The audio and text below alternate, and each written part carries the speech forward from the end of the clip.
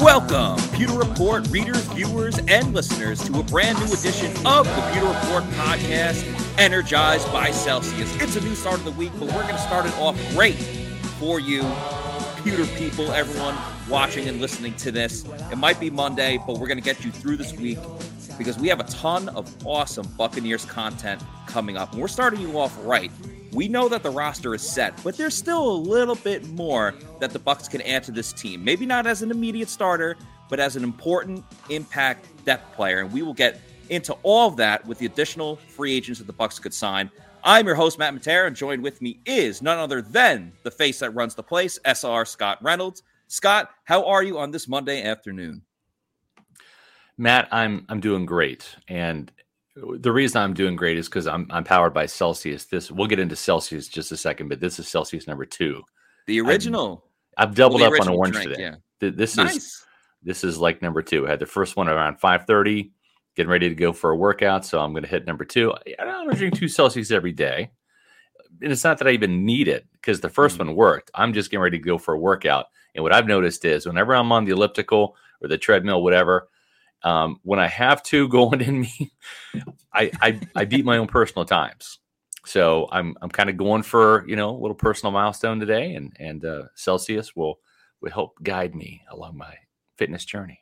I'm jealous. I ran out of. I'm not at my usual place of location right now, so I brought Celsius with me. However, I have run out, so I'm sad because I don't have Celsius. Yes. Which, to everyone listening and watching, make sure you go out and get Celsius, whether it's at your local bodega. I'll have another one for station. you, Matt. How about that? Yeah, I appreciate that. Have one in spirit for me. Yeah, chug it.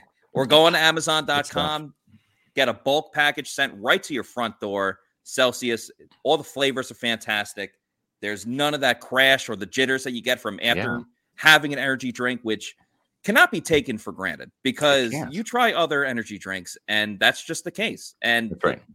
So you don't get that. You get all the benefits if you want to go work out, if you're trying to get through a work day. You get all of those benefits with Celsius. And the taste is second to none. It's a better tasting energy drink than any other competitor on the market. I will put Celsius, just taste alone, up against anyone else. I agree. The orange tastes like You're orange. Preaching the choir, man. I love it. The peach vibe tastes like peach vibe. The snozberries taste like snozberry. That's a Willy Wonka reference for everyone. Okay. There's the Arctic flavor is fantastic as Arctic well, too. Vibe, yeah. Exactly. So you can't go wrong when you're drinking Celsius. And they also got power bars too, and they don't break in your hand. They don't. You're talking about the fast energy, or the fast protein bars, which you're talking about, Matt. Yes, I am. The fast protein bars. What's great about them is, and we appreciate that Mark's main channel. Hit the like button, of course. What we appreciate about the fast protein bars is it comes in 2 delicious flavors, right? That's the white chocolate cookies and cream and the salted peanut caramel crunch. And maybe the best part about that right now is they're on sale, $5 off. So you can do 5 fast lane is the promo code on Amazon. You'll get a 12-pack of your favorite flavor.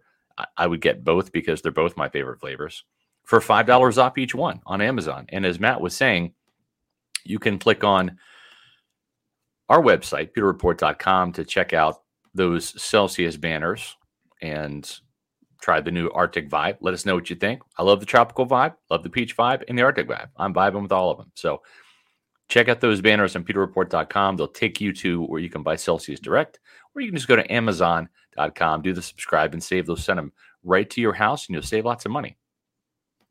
Matt, this is going to be a big week for Buccaneer fans because the draft is over, but the schedule comes out this week, right? And it's kind of funny because the schedule used to come out before the draft. And I think the NFL did the wise move because when you're talking about drafting first-round quarterbacks, that's always a big thing. Not so much this year with Kenny Pickett and John's Pittsburgh Steelers, right, being the only one. But what it does allow the league to do is take a look at some of these impactful rookies and maybe incorporate them into the schedule, kind of create some better marquee matchups after the draft. And I'm all in favor of that. But the time is here. The schedule is kind of being leaked out on purpose by the networks this week. And we'll have the full schedule on Thursday. We're doing a Thursday night show, probably at 7:30. Time to be exact on that. But we'll be doing a show. We'll have shows this week, today and tomorrow, both at 4:00. Obviously, we're here. It's 4:00. Tomorrow's show, we're going to be talking to the offensive coaches at the team's headquarters at the Advent Health Training Center. So we're going to have plenty of interviews from them. Matt, you're going to have some great videos to share in tomorrow's Pewter Report podcast, so don't miss it. And that'll be at 4:00. We will not have a podcast on Wednesday. We will, however, have a podcast on Thursday night during the schedule release, where we'll be on talking about the games, the actual games, who they're playing, when, what time, and how many primetime games, etc. Then we're going to have a special Friday night podcast, also at 7:30, where we're going to be talking about the first day of the Bucs rookie minicamp that'll be at the team's facility that afternoon. So don't miss that on Friday. And then we'll have the recap of the entire Bucs rookie minicamp on Monday. So that's the schedule this week. Today, Tuesday at 4, Thursday and Friday night, 7:30 starts Eastern time. And then we'll have the weekend off, and you'll see us again next Monday.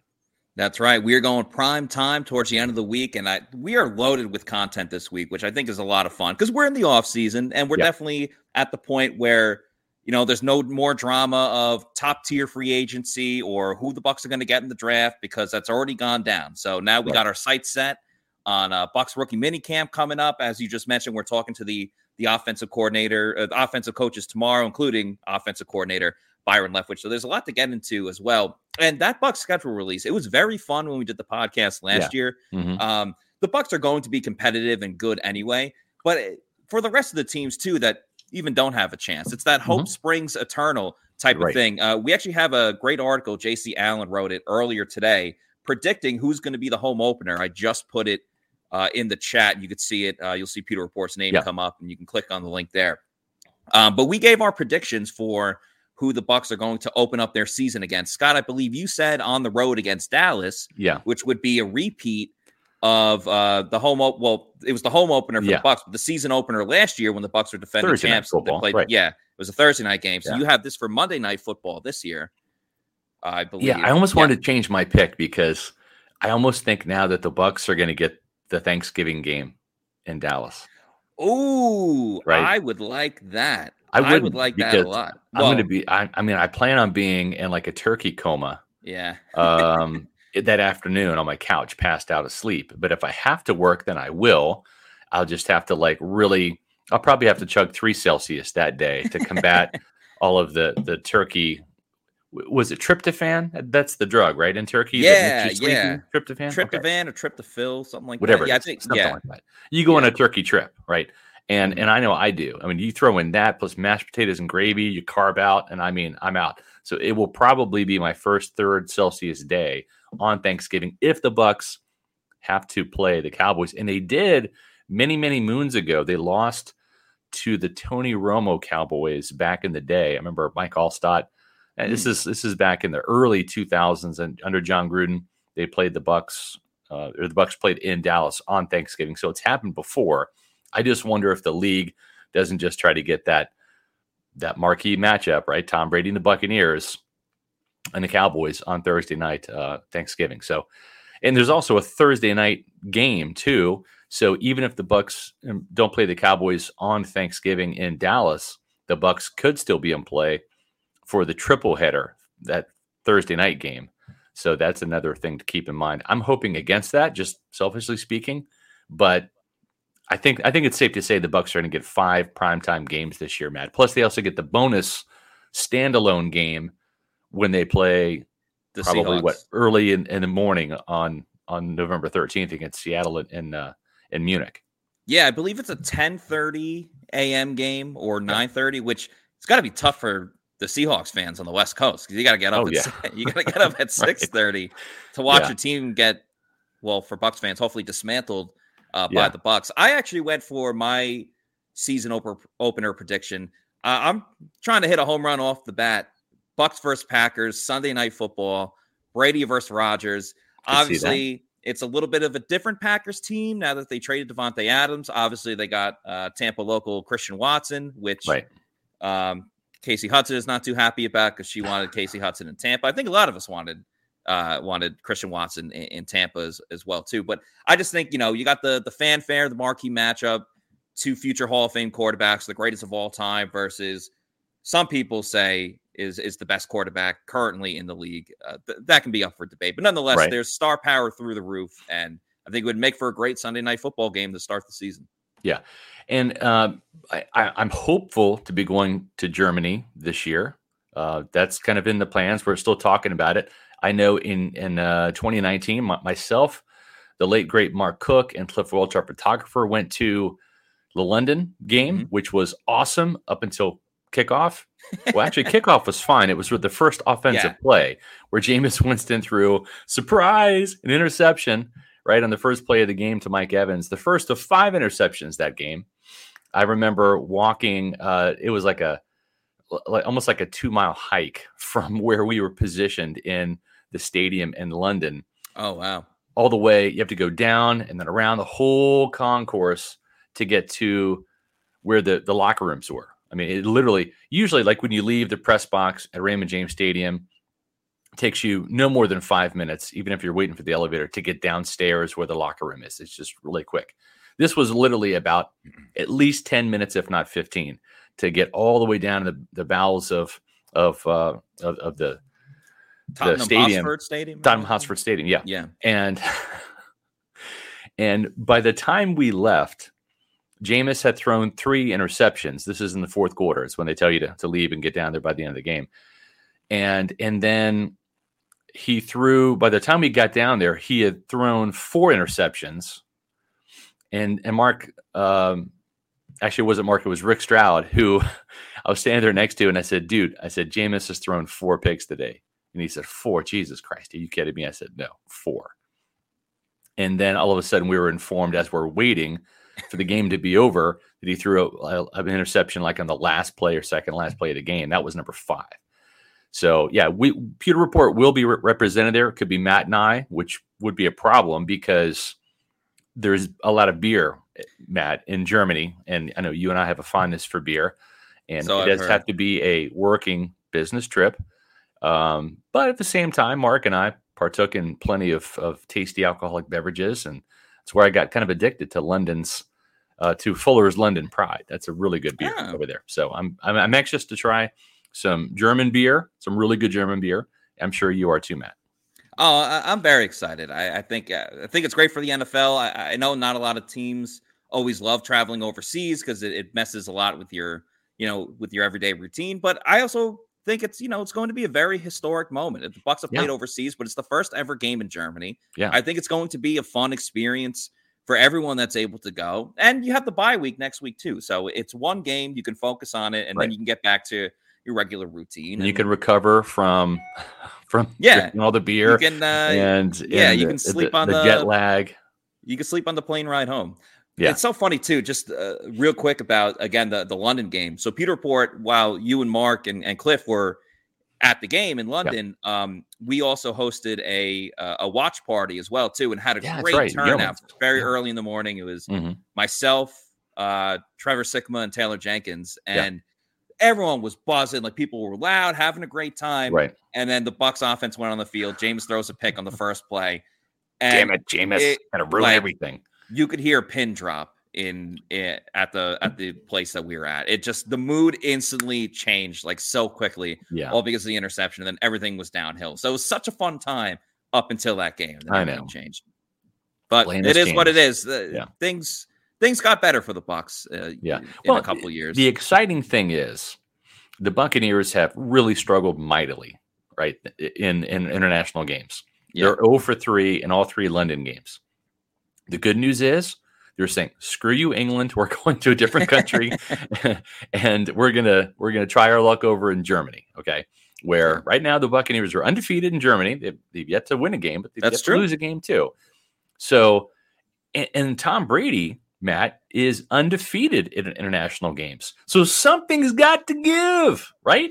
It's the Bucs continue to lose overseas, and Tom Brady gets sucked into the murkiness of that in Buccaneer history, or Tom Brady, like Moses, leads the Buccaneers to the promised land to finally get a win over in Europe, So something's got to give. I'm excited about that. He's trying to add another win, another country to his resume in terms of wins, because he won in the States, he won in England, and I believe he won a game in Mexico. I think the Patriots played there and he won a game. So now he could add Germany to the list. Yeah, he's international, man. Move over Pitbull. He's Mr. Worldwide. Yeah.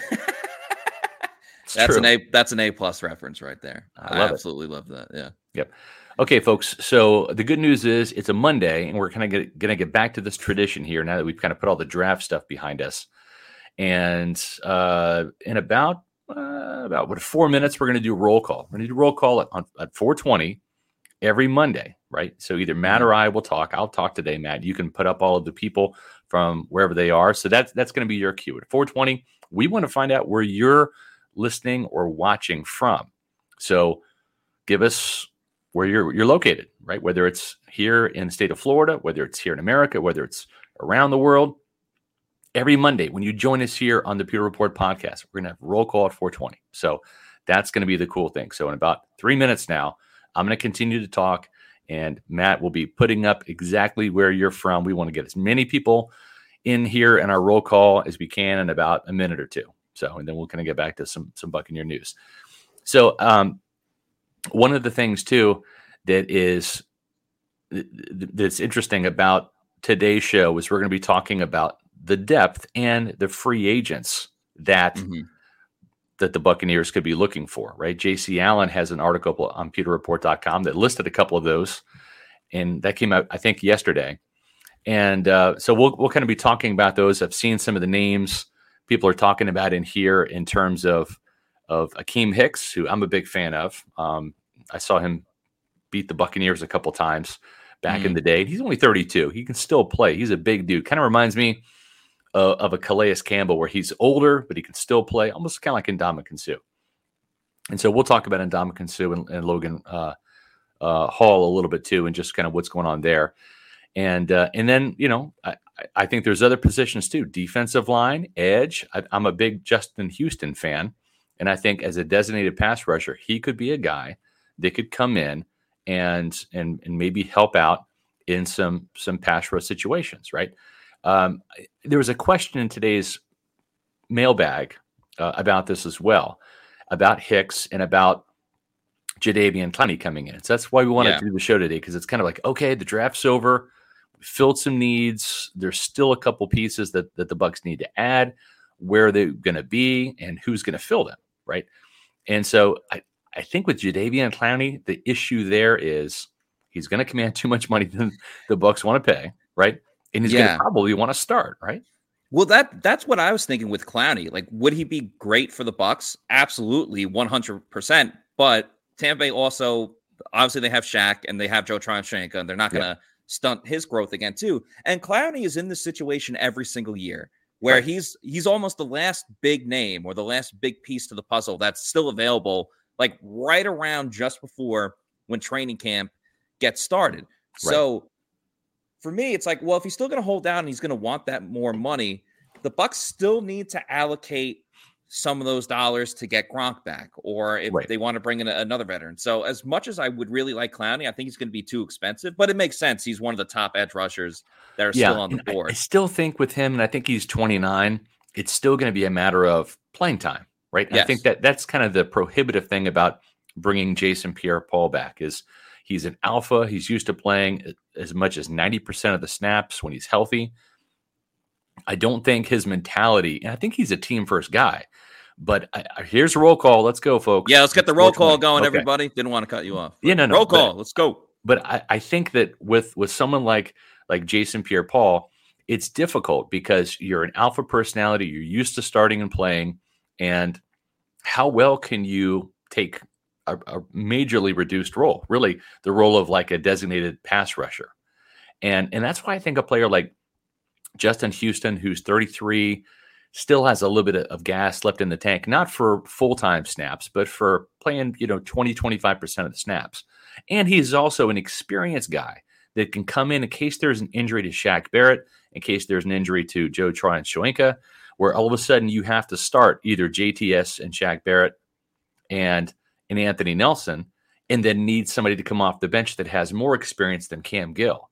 So to me, I think that's kind of what they're looking for, is somebody like a Steve McClendon, right? Somebody that can come in, that has some experience, that's a little long in the tooth, that is fine playing a limited number of snaps and really kind of help in that regards. So that's why the JPPs, the Jadeveon Clowneys, I don't think that's the case. Look for players that are getting up there in age that also want to come in and maybe get a Super Bowl ring on the way out the door, but would not want to come in and impede the opportunity for JTS to get full-time reps as a starter. And of course, Shaq Barrett, your $17 million man. So I think that's where I stand on that. While Matt's finishing up with roll call here, we got about another minute of that. The thing too with James Bradberry, we're going to do a story about it on pewterreport.com. It's interesting, right? Because Bradberry played in Carolina. He had a lot of great battles with Mike Evans. There's a lot of mutual respect there. And Matt, I think the thing with Bradberry that's interesting is if the Giants eat a bunch of his salary, right, the Bucs can pick him up for for a little bit less than what he's been commanding. But again, the problem is just, where does he play? And I don't see them going after a guy like Bradberry, who would be a starter. And listen, he would be a fine addition to the team from a talent standpoint.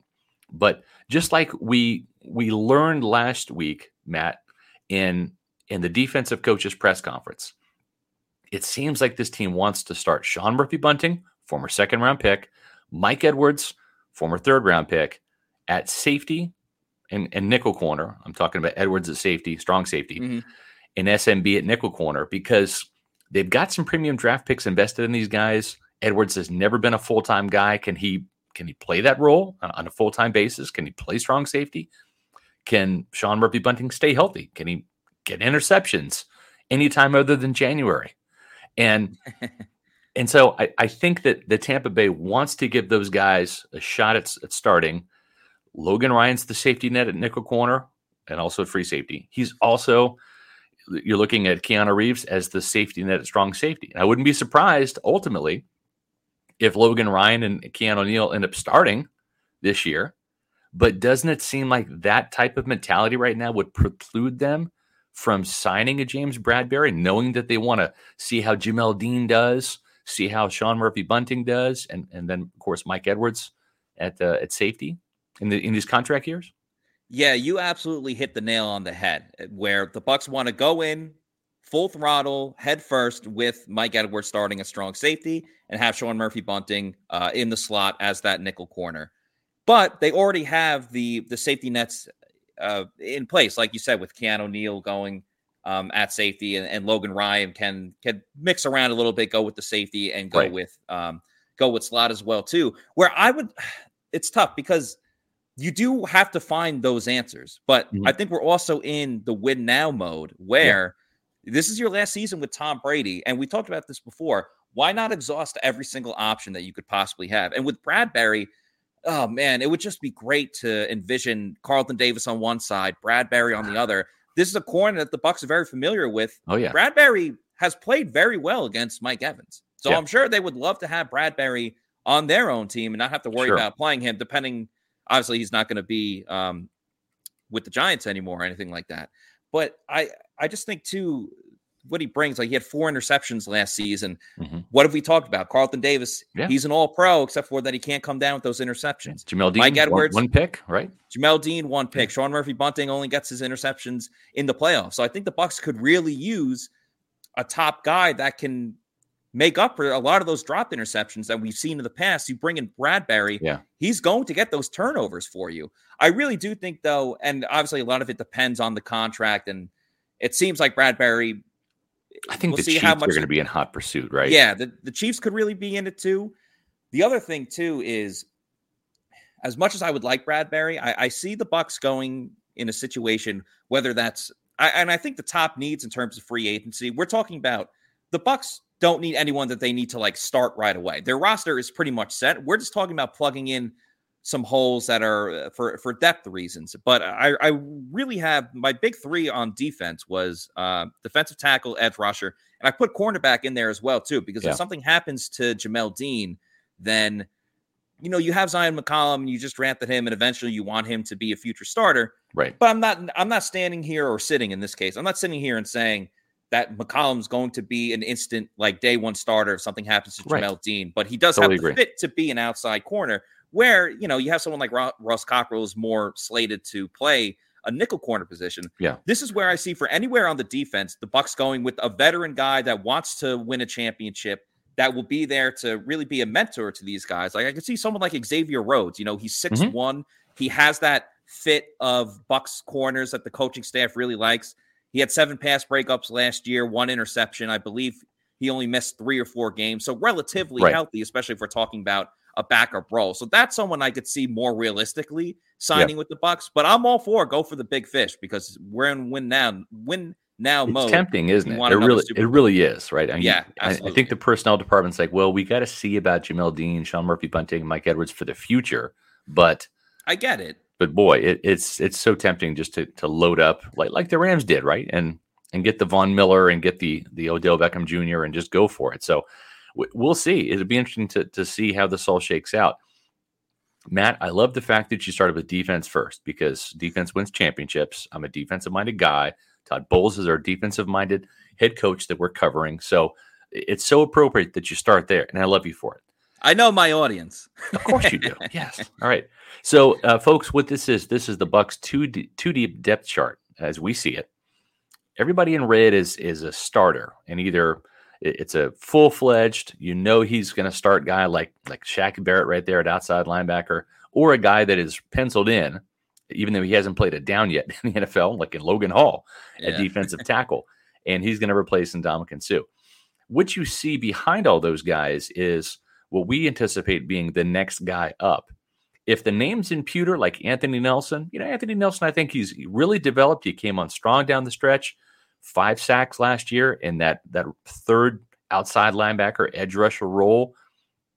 I think if Anthony Nelson had to start for a couple games, I think that he can get the job done. There's not going to be a huge drop off in play, right?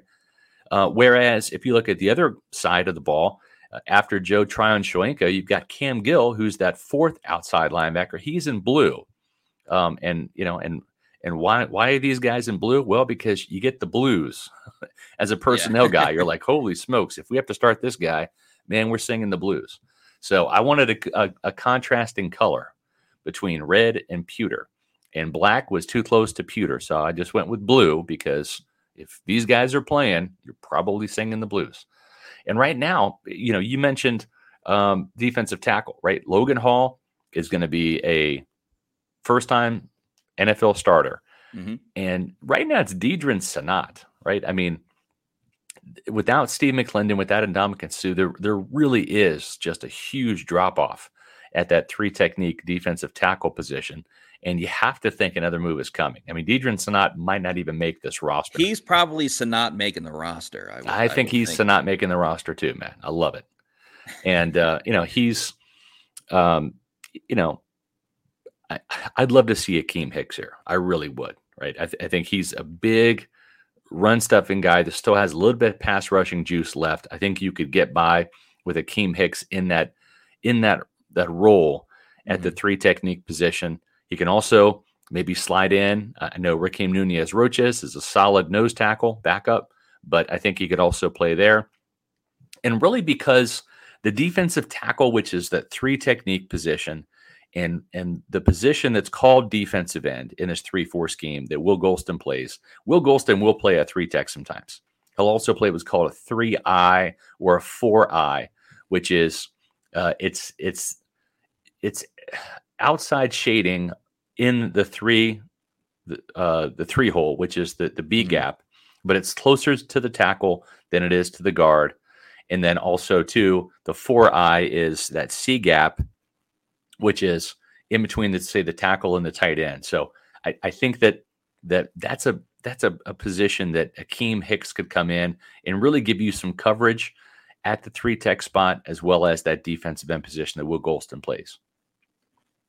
Yeah, I mean, you talked about him a lot in the Monday mailbag, how much you think that he would totally be a fit. And I think he would be a player as well, too, that falls into that category of wanting to win a championship at this point. You know, it's getting later in his career. He's been a versatile player that has at times been a standout, like top level player in the league at this position. So I could definitely see a fit there. One guy I was thinking of really, well, there's two guys, and they were both mentioned by JC in his article, but there's only so many defensive tackles that are available right now in free agency. One of them goes all the way back to when we did our Bucs Battles plan. I actually had the Bucs signing him as a free agent. That was Larry Ogunjobi. I just think he falls into the category. He's coming off an injury, so that obviously has to be monitored and figured out. So could be a situation where the Bucs don't really make a move on it until right before training camp because they want to see, you know, how healthy he could really be. But Ogunjobi has that fit that the Bucs were looking for before the draft in terms of he has some pass rushing ability to him. But I think what I like about Ogunjobi as well, too, is that he can do a little bit of everything as well. Like, he doesn't have to just line up in one spot. He can move across the defensive line. He's actually struggles more as a run defender than he does as a pass rusher, which doesn't really necessarily go with what Tampa Bay does, because obviously they're all about stopping the run.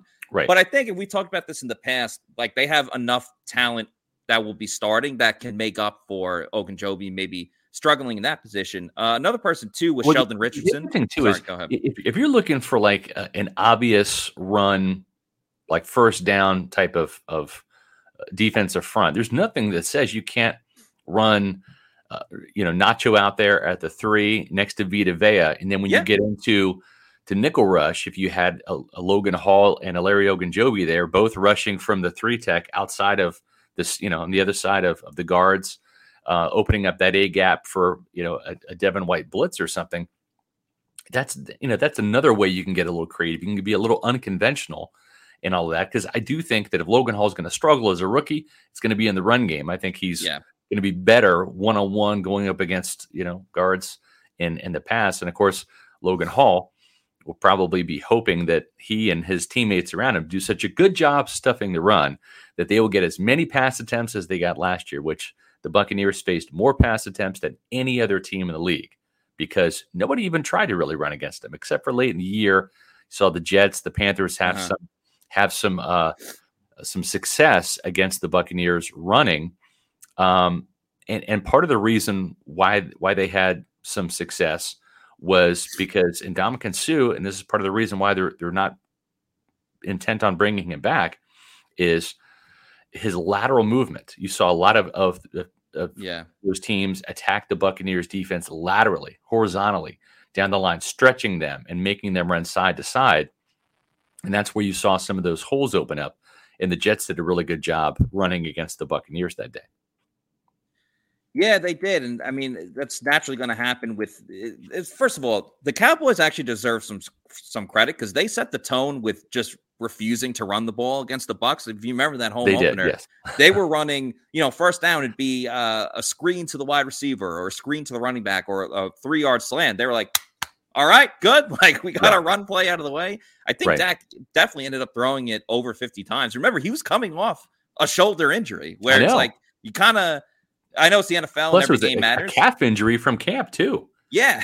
He's dealing with multiple injuries, and that's how afraid they were of running the ball against the Buccaneers. So they kind of set, I don't want to say the blueprint, because the Bucs obviously still had a very successful year, but they set the tone of, okay, we're not even going to run the ball. But yeah, that's where it comes into play with Suh, in terms of, sure, he's got that mean, nasty ability, and he racked up some sacks last year.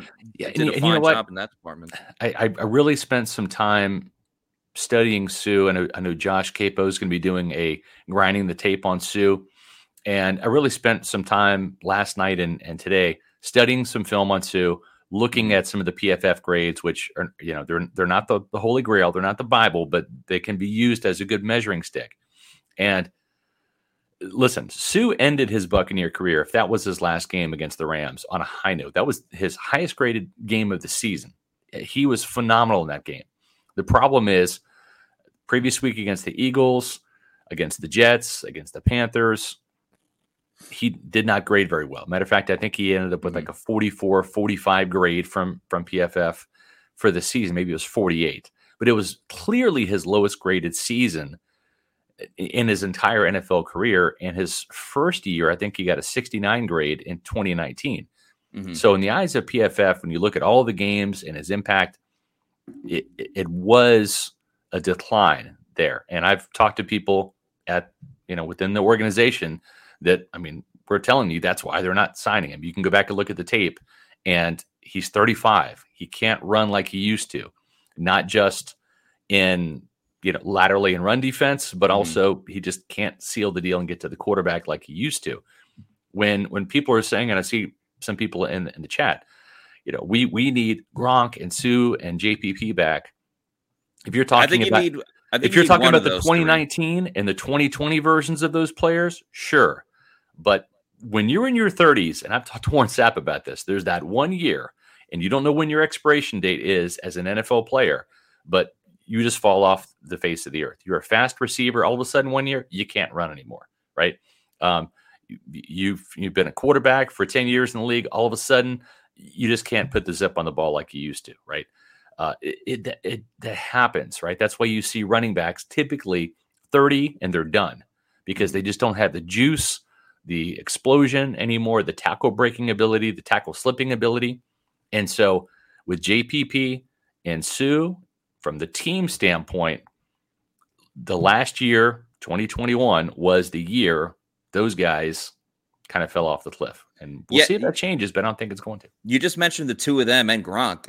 You only need one out of those three, and that's clearly it's Rob Gronkowski. And yes. JPP's drop-off, I think, was a little more up front and like more noticeable and obvious than I would say Ndamukong Suh would be. And to Suh's detriment as well, I would say the Bucs do a very good job in terms of just rotating their defensive tackles and their outside linebackers as well, too. Right. Almost to a fault. I think there were times last year where we were complaining, why is Anthony Nelson and Cam Gill on the field as much as they are? And right. I don't want to knock Anthony Nelson too much because I thought he did a great job as that third outside linebacker. But there was a lot of times where it was like, I think Shaq should be on the field right now, or I think Joe Tryon-Shoyinka should be on the field, but they stick to, their rotation. So we're talking about Suh. If he was already on a little bit of a pitch count, and we actually talked about that with Casey Rogers in terms of Vita Vea. Is he going to play more? Because we want to see more Vita Vea. But again, if we're talking about Suh and maybe losing a step,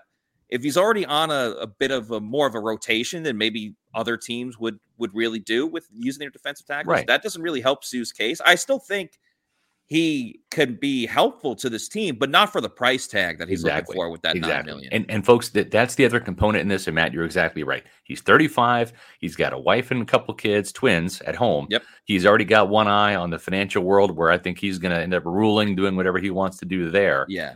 It's just that he looks at it like I've had 6 sacks the last couple of seasons. I can still play. And of course, a lot of NFL players still think they can play. Right. They need the league to tell them you're done.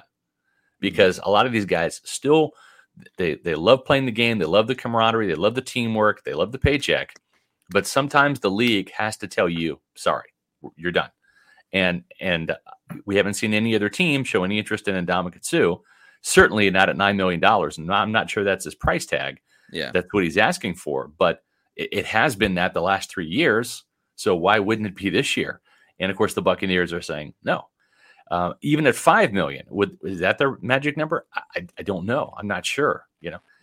Long Lost Leisure has got a great question as pertains to Logan Hall. How many 6'6" 3-techs have been successful? Well, the first one that comes to mind, and I'd have to really do some research in it, but Keith Millard. He was a 3-tech for the Minnesota Vikings. I want to say he was a first-round pick in 1984. I think he's in the Hall of Fame now, right? I mean, I think he's a Hall of Famer. Multiple Pro Bowl and All-Pro player for sure. But, he was 6'6", 265, which back in the day, that was massive for a 3-tech. So, usually when you think of 3 technique, you think of somebody that replaced him in Minnesota, like John Randall, who's like 6 foot 6'1", or Warren Sapp, who was 6'2". But yeah, it's a little, a little different in terms of that. But the thing is from an athleticism standpoint, I mean, Logan Hall killed it. And even Greg Cosell, who's been on the show before, NFL Films maven, he came out and said that he thought that Logan Hall was the best defensive tackle in the draft, ahead of even Devontae Wyatt from Georgia. And I agree with that. I think that you look at the production, the upside, the length, and the athletic testing, Logan Hall, I think, is a very underrated defensive tackle that if he had stayed in school, Matt, and had gotten 8 sacks, 9 sacks in 2022 during this college football season, I think you're looking at a player who's probably a top 10 pick. It's always interesting to me when players that come out early, like what goes into their decision-making process. I'm about to post article Scott was talking about with Cassell mentioning Logan Hall, that he's the best pick. So look at it in the chat. But I always wonder, especially like when you make the decision to come out of your school to go to the NFL draft, you're obviously not going blindly going into the draft being like, oh, yep, I'm going to be the number 1 pick, Right. Like there was a lot of other defensive tackles in this class. And I mean, we saw that's why Logan Hall went to the second round. So yeah, I'm always curious why, like what the reasoning is behind that when like, all right, you might not even get there to the second round. But to your point, I mean, that's what Jason Light was talking about. SpyTech mentioned they want Hall in there because of his size. Like they want him batting down balls, which was something obviously Hall is going to be playing defensive tackle where JPP is more of an edge rusher type of player. But one of the things JPP was pretty good at was getting his hand up and knocking down that ball. So I think Logan Hall can really help out there. I'm interested to see just like right off the bat, like where he's going to be good at in this defense. I know like we've seen the tape and okay, he's got that good first step and everything like that. Sure. Like, where's he really going to excel at now at the NFL level? And like, where's he really going to struggle? You mentioned the run game, but maybe it's, he can't get that swim move across. I think it's so fun to see with these rookies, like who's going to take the water right away and who's going to have more of that, that learning curve that some players need. Yeah. And, you mentioned the batted balls. And I mean, let's go back to week 2, right? Vita Vea didn't get a sack against Matt Ryan, but he deflected a pass that was ultimately picked off by Shaq Barrett, right? Yeah. And so that's a way you can impact that. It's not a sack, but on 3rd down, on 3rd and 7, you bat the ball down. It's an incompletion. All of a sudden, you're punting. So mission accomplished. And I think that's one thing Casey Rogers said. 6'6" Logan Hall, 6'7" Anthony Nelson, 6'5" Joe Tryon-Shoyinka, 6'4" Vita Vea, 6'6" Will Golston. They got some monsters up front that if they can each get a couple more pass breakups, it can lead to more interceptions. It could lead to more punts. It could get the opposing team's offense off the field and then get Tom Brady and the offense in Tampa Bay the ball back. Mark's main channel's got a great point here, Matt. And I think this is kind of where they saw the decline of Suh as well, because they do like to do some stunts and some twists up front. Hall's already good at bending inside, getting skinny into a crease. He'll do fine setting up potential stunts with JTS, in my opinion. And I think that's where a younger player can really help impact the Bucs defense here is, did Suh have the motor to get around and come clean on some of those stunts, right? And listen, I love Ndamukong Suh. I'm not trying to besmirch his name or his ability as a player whatsoever. Yeah, I'm kind of passing along some information. That's our job at Pewter Report, is information procurement about telling you why the team is moving on from Ndamukong Suh and getting Logan Ryan into that starting role. I'm not the one who's not re-signing Ndamukong Suh. Neither are you, Matt. I'm not the one who's saying Logan Hall is going to be the starter at the 3 technique. It's the Buccaneers. Yeah, and we'll see what Tampa Bay. I mean, we know what Tampa Bay wants in terms of they want that quick, that quick younger defensive tackle that's going to go in there and make a difference. But I think you can mix having the younger guys, and I think we're going to see this at corner, at edge rusher as well too. You can have the younger guys that are still learning the game, like someone like Joe Tryon-Shoyinka, but you could bring in a veteran that can maybe lost a step, but not to the point that Ndamukong Suh has lost a step. If that makes total sense. Well, like the thing is, that guy's going to be a mentor. I think if you're saying, hey, we want you to go in and play 12 plays, 12 to 15 snaps, right? I think that's where you can get an older aging player. We saw there was Steve McClendon, right, who had an interception, his first career pick last year, right? Playing a couple of snaps, in each half, and just helping out from a depth standpoint, right? Because when you're old, I mean, trust me, folks, I'm there. I got my friggin' AARP card. Like, I just turned 50 and I just got my AARP card in the mail. Those bastards don't waste any time sending you that AARP membership card, which is going right in the trash, by the way. But the thing is yeah, it's like, your ability to, to get in there and play 20, 30 snaps, you can't do that when you're in your mid 30s, right? But you can maybe play half that, maybe 10 snaps, maybe 6 snaps a half, where all of a sudden you're playing 12 to 20 snaps. And you're helping, the team out with some of those quality reserve reps while you're getting the starters a rest on the sidelines and then getting them back in the game. Speaking of help, if you need help with your finances, there is no better place to go to than Muni Financial. At Muni Financial, we help you live in the now. Dude, congratulations. We're so happy for you. Thank you. And even though the now may feel very different, you still need to plan for the future. How's retirement treating you? Oh, just fantastic. I know I say it all the time, but you really got to come up to Colorado. Let's do it. All right. Yeah. We can help you develop that plan to keep you on track so you can still prepare for tomorrow, today. Muni Financial. Plan ahead, stay ahead. Matt, where in the world do we need to go? We absolutely, positively need to go to Colorado. That's right. And the thing is, wow, listen, a Colorado vacation would be fun.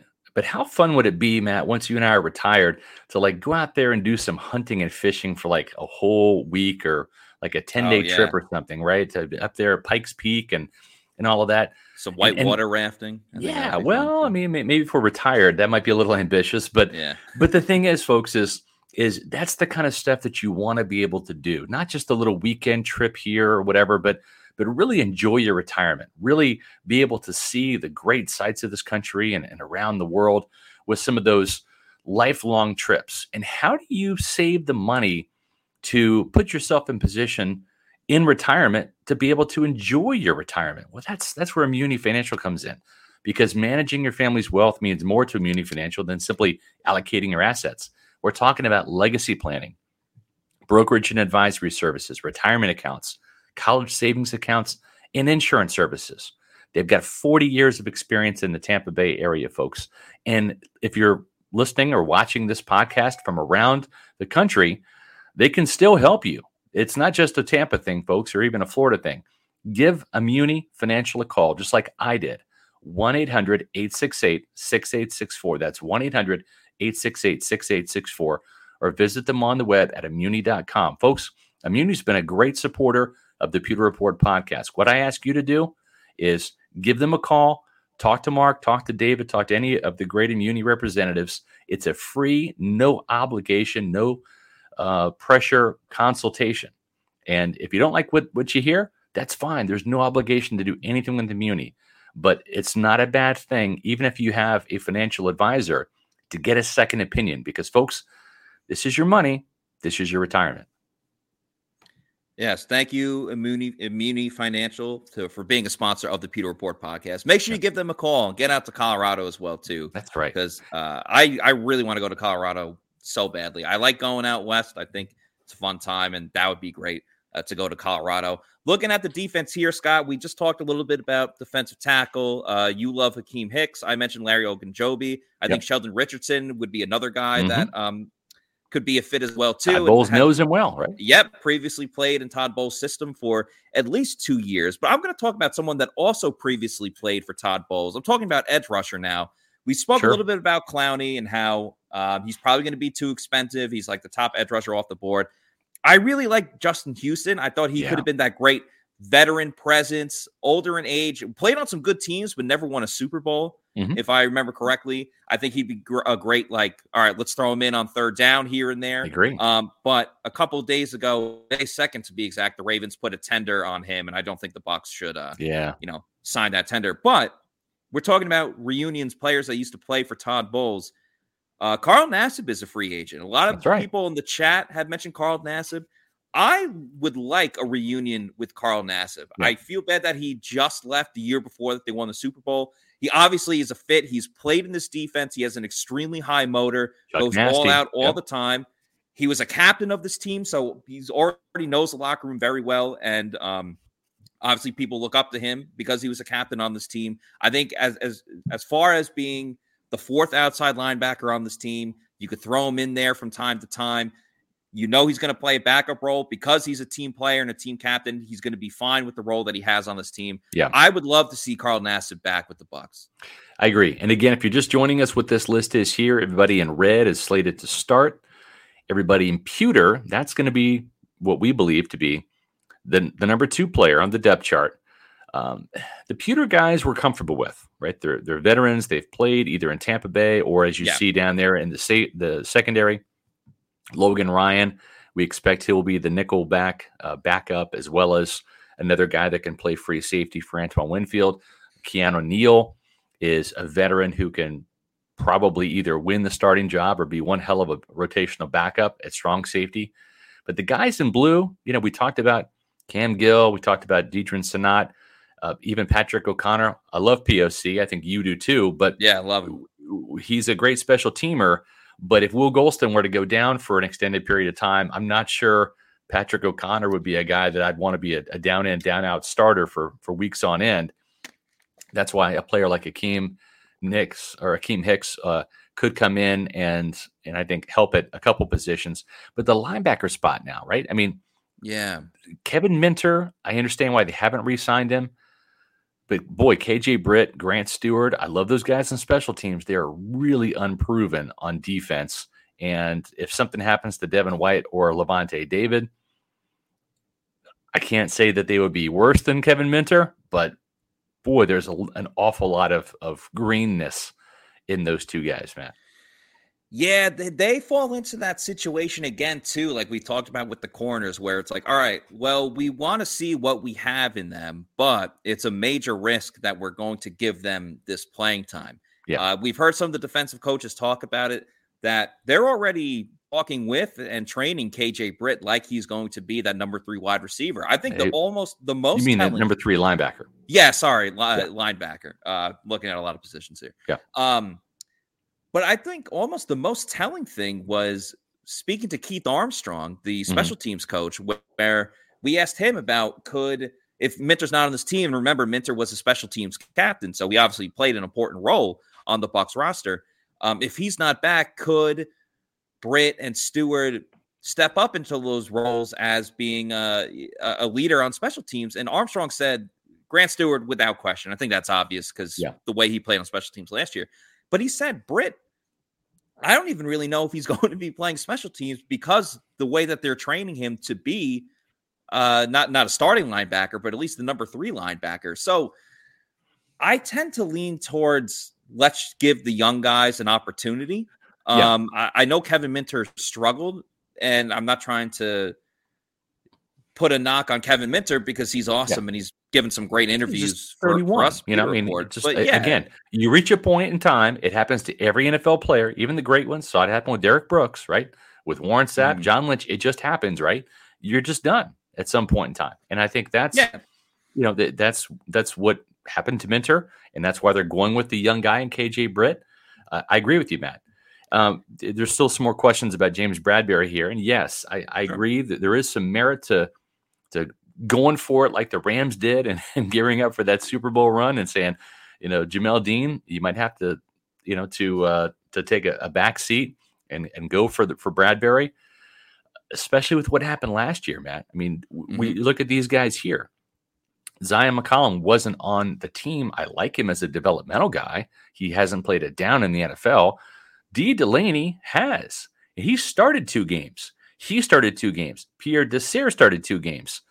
Richard Sherman started a couple games because there were so many injuries at the cornerback position. Would you rather have Jamel Dean come off the bench if something happens to Carlton Davis or to James Bradberry and have him be your emergency corner, right? As opposed to D. Delaney or trying to find the next Pierre Desir or Richard Sherman. Yeah, you know what, Scott? The more I think about it, the more I'm all in on Bradbury, because I just think, again, this is your last year with Tom Brady.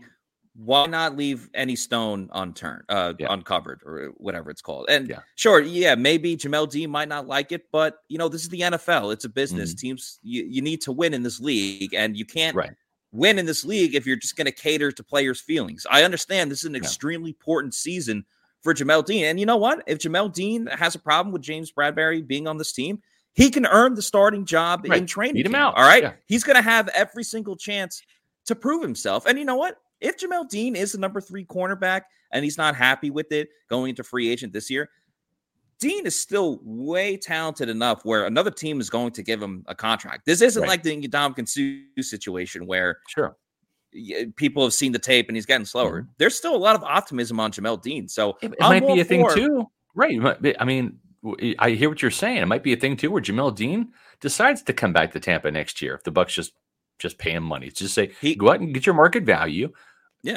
And see what it is. You already know this defense. You're comfortable here. Yeah, we had to take a 1-year Jamel Dean break and went with James Bradbury to win a Super Bowl, but we're moving on from Bradbury because he's too expensive. We'd rather invest in you. You're the younger corner.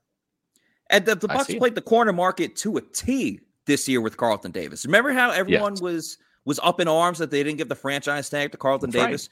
Well, it was a pretty damn good decision not to, because they were able to keep Chris Godwin for way undervalue compared to what all the other wide receivers are getting this year. And they got Carlton Davis for cheaper than what you would have done if you signed him to the franchise tag, I believe. Or at least they got him to a cheaper deal than what some of the other corners are getting. So the Bucs should absolutely do what they need to do to make sure that they have the best roster possible. And if that means Jamel Dean becomes CB3, so be it. He still has a chance to be on this team next year. He's still valuable. That's interesting. I think Mike Greenberg would probably have a conniption fit over that, given the money they'd have to pay Bradbury. He might take objection to that, but at the same time, from a personnel standpoint, putting the salary cap aside and the dollars and cents, it does make sense, right? Let's take a quick look here as the show wraps up at our 2D depth chart as we see it. This is not official, but this is how we see it for the Bucs offense. You have QB1A and QB1B right there in Tom Brady and Blaine Gabbert. We're deferring to the old man, Tom Brady. He gets the first. He gets the red, and Blaine and Pewter. He's earned. It's okay. I kid, of course. Running back, I'm not sold on Keyshawn Vaughn, and Matt, it seems like they're not sold on Keyshawn Vaughn either, because they drafted Rachaad White in the 3rd round, which is where they drafted Keyshawn Vaughn a couple years ago. We haven't seen Rachaad White play a down yet in the NFL. I wouldn't be surprised if he ends up beating out Vaughn for the backup job, but right now he's probably the backup to Giovanni Bernard as that 3rd down running back, even though Leonard Fournette will play on 3rd downs as well.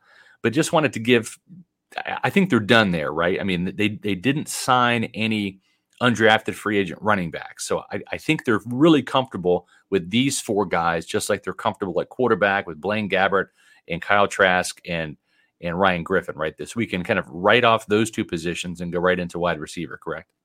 Agreed. It's going to be up to Keyshawn Vaughn if he wants to stay on this team again. He's going to have to impress in training camp, and that's why you drafted Rachaad White, all right? You already have the veteran there with Giovanni Bernard. You don't need to sign another running back in free agency unless unless an injury comes along the way. You're pretty much all set with running back. It's Leonard Fournette's job, and we'll see what Rachaad White can do this year. Right. Bernard obviously will be the 3rd down back. Wide receiver, different position. Right now, I've got Breshad Perriman just based on the Buffalo game, what he's done in the past. He knows this offense.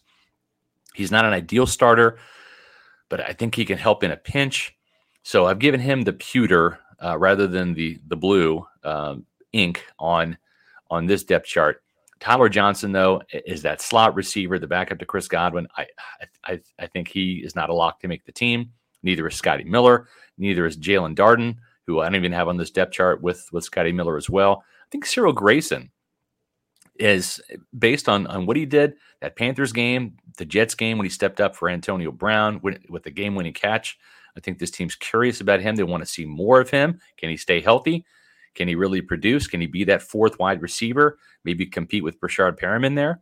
That might be the case. But, Matt, they did sign 3 wide receivers after the draft, including the number 1 and 2 wide receiver in terms of catches last year and yards in Jareth Stearns and Devin Tompkins from Utah State.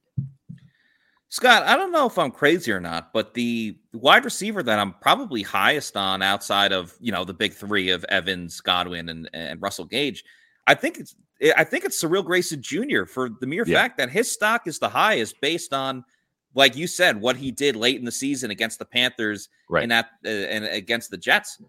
Like, he obviously got injured after and wasn't able to play in the postseason, but his stock is the highest by the way that he performed. It's interesting because Casey Hudson and I talked about this a lot on Thursday's show when we did a Bucs fan question Q&A, and a lot of questions were brought up about the wide receiver room.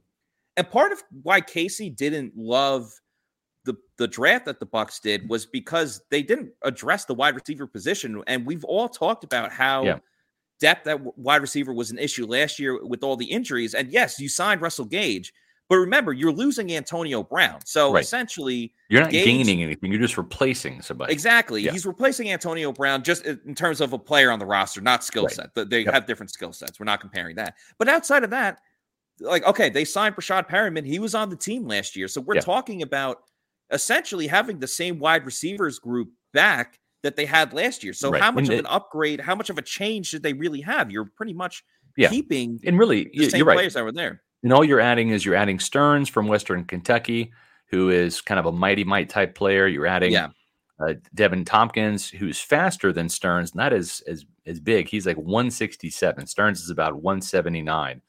But both these guys are literally 5'7". I think these are mighty might type players, kind of in the Jalen Darden role, and we'll see if either one of these guys can win a spot on the roster. They might be practice squad players, or they might not be good enough to make the team.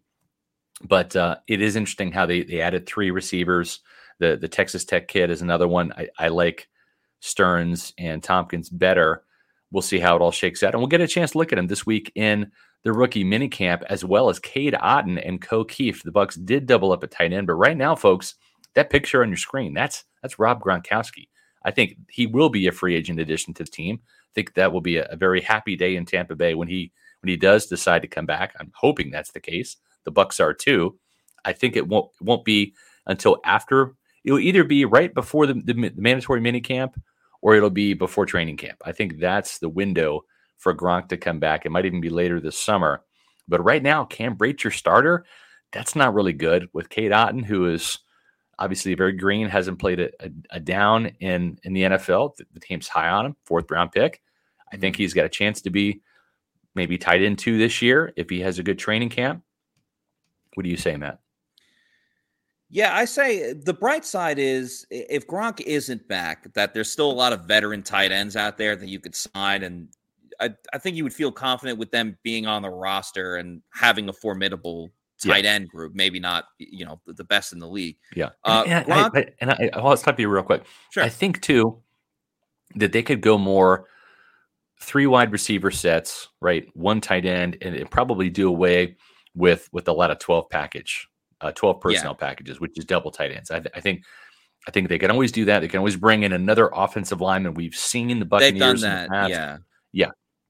Bring in an extra tackle and have that be the blocking tight end. I mean, Ko Kieft can also block too. I don't want to knock Kieft, but he'll be the blocking guy. I still think at the end of the day, like if I was going to put money on it, I would say Gronk is back. But I don't feel as confident as I once did.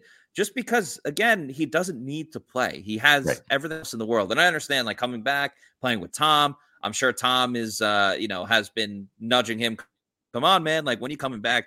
I see Gronk returning ultimately, but I don't think it'll be before training camp. Like, you think he wants to sign, then immediately go to practice with mandatory minicamp? Yeah. Like, I know he's been staying in shape, but I'm sure he wants a little bit more time to, there's working out, then there's working out in the Florida heat. And I understand it's only May versus when training camp comes around to late July and August, but I'm sure Gronk's going to want a little bit more time to party.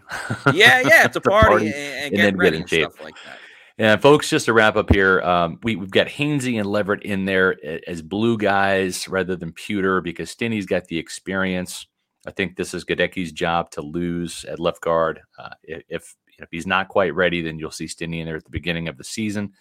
But they like Hainsey a lot as the backup center. I think this team still likes Nick Leverett, but I think they're done on the offensive line. I don't think they're bringing anybody else. They brought in Fred Johnson, right? They re-signed Josh Wells. They drafted Gadecki. They're stocked at guard and center, and a player like Leverett can also play center as well. You've got John Molchin still on the team. You've got Sedarius Hutcherson, who's coming back. So they're obviously done there at the offensive line position. Yeah. And I like the depth. I think it's probably as deep along the offensive line as we've seen in Tampa Bay. I thought the Bucs were going to be done before. I thought they were all set before they even drafted Luke Gadecki. So I think they're all set there. A lot of beef on that offensive line, almost as much beef as a burger that you'll get at Beef O'Brady's. You want beefy? Nobody out-beefs beefs. Try the O'Brady Burger, made with premium Angus perfectly seasoned and topped with melted provolone. It's an all-star, just like that other Brady in town. And if you're tailgating, you might want to pile on Beef's award-winning wings, too. Traditional or boneless in whatever sauce or dry rub you crave. Dine in, to go, or even catering. Play it your way. See you at Beef's.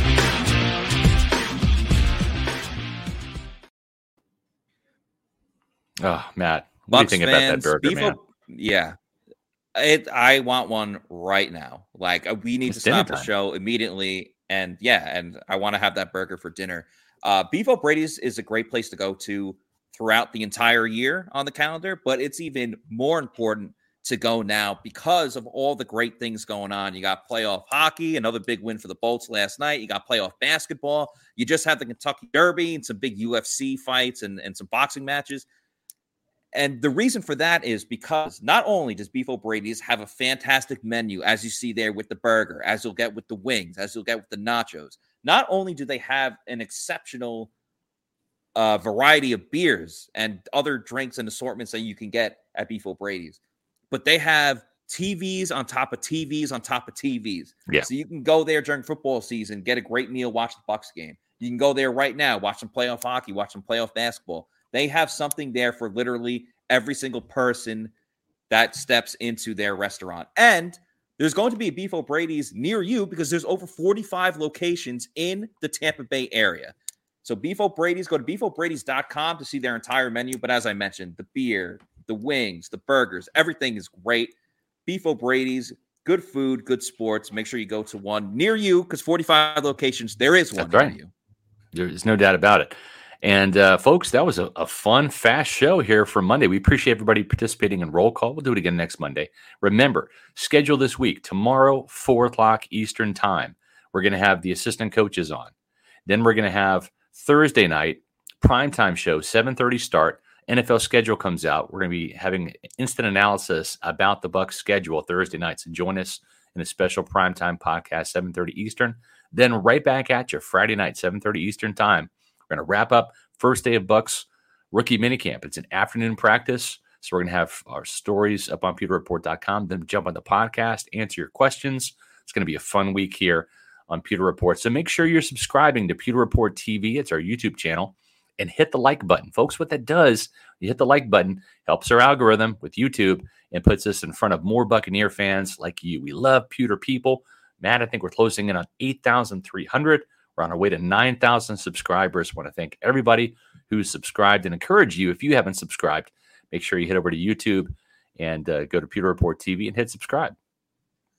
That's right. We can't thank everyone enough for subscribing, for liking. You're helping us grow the YouTube channel and just all of our content here at Pewter Report. So we really appreciate it. So for Scott Reynolds, I'm Matt Matera saying thank you, everyone, for watching, and we'll catch you again tomorrow at 4 p.m. for another episode of the Pewter Report podcast. Out. God bless. Have a great week.